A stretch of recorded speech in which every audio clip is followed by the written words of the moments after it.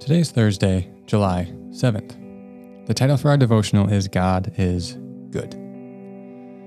Let's begin by reading again Galatians 5:22-23. But the fruit of the Spirit is love, joy, peace, patience, kindness, goodness, faithfulness, gentleness, and self-control. The term goodness refers to the high standard or quality of a thing. The lexical definition of the Greek word Paul uses here is a positive moral quality characterized by an interest in the welfare of others. Again, note the relational connotation of the term. Goodness is mostly exemplified in pursuing the welfare of others. Like kindness yesterday, and really all of the qualities listed in the fruit of the Spirit, goodness is rooted in God Himself. The Hebrew term for good is tov, and it occurs over 700 times in the Old Testament. Scripture repeatedly states that God alone is good. God alone is of the highest standard and the purest quality. Luke 18:19, and Jesus said to him, "Why do you call me good? No one is good except God alone." Psalm 119:68, "You are good and do good.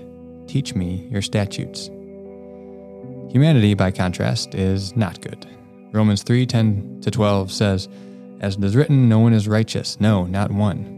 No one understands, no one seeks God.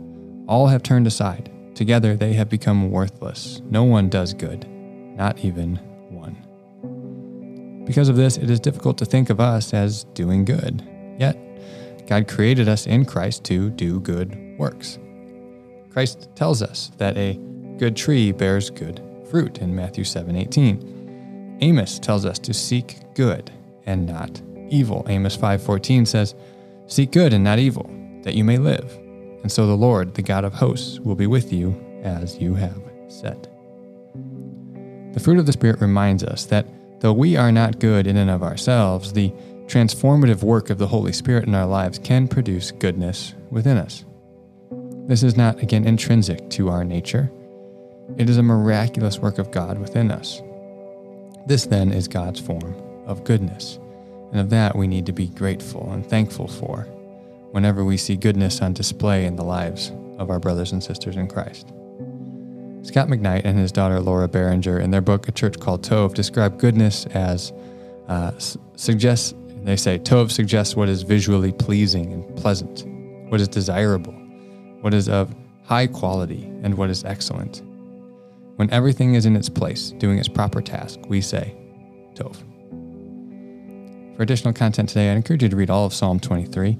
But Psalm 23, verse 6, we see both goodness and the translation is love, but kindness, the Hebrew word hesed. So we see tov and hesed in the same verse, back to back. Psalm 23:6 says, "Surely your goodness and love will follow me all the days of my life, and I will dwell in the house of the Lord forever."